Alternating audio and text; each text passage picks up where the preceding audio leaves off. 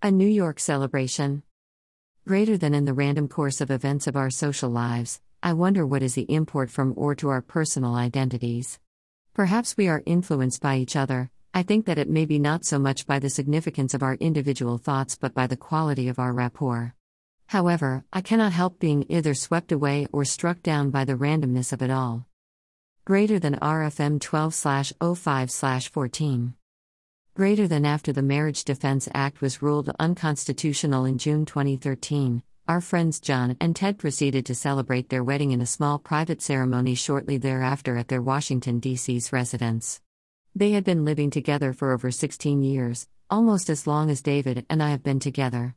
It was such a sudden decision that John and Ted had not been able to include their closest friends and relatives from New York City and elsewhere, so they prepared a special dinner celebration to commemorate their wedding at the Lotos Club, located at 5 East 66th Street in New York City.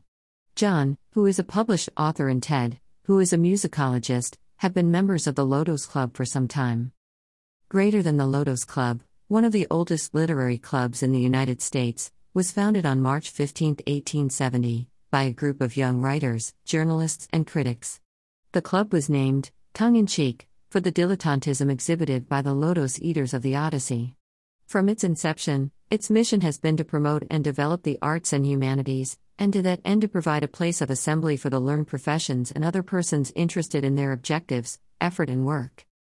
Greater than John and Ted's guests included Ted's older brother, who is a financial advisor, his wife, who is an accomplished English illustrator of flora and fauna, a church organist, a developer for a music foundation, two well-known actors, one retired and another still active in his 70s, and an architect.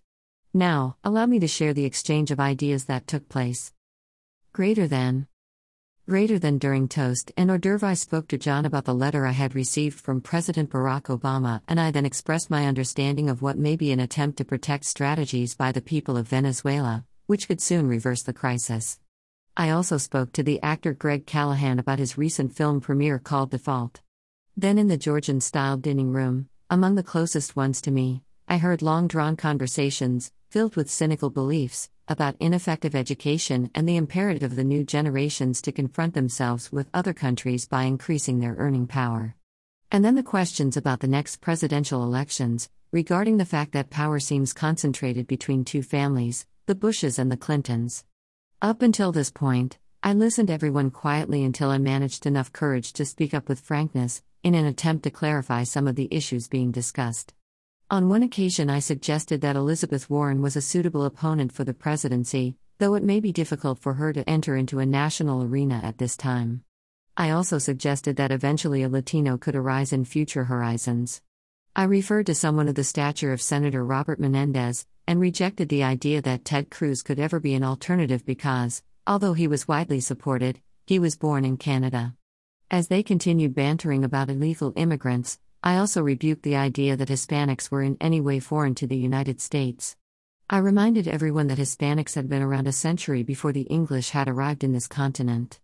Then the conversation shifted to illegal immigrants, in a rather self-righteous tone, when I argued that without the Mexican and Central American labor force, legal or not, this country could not function.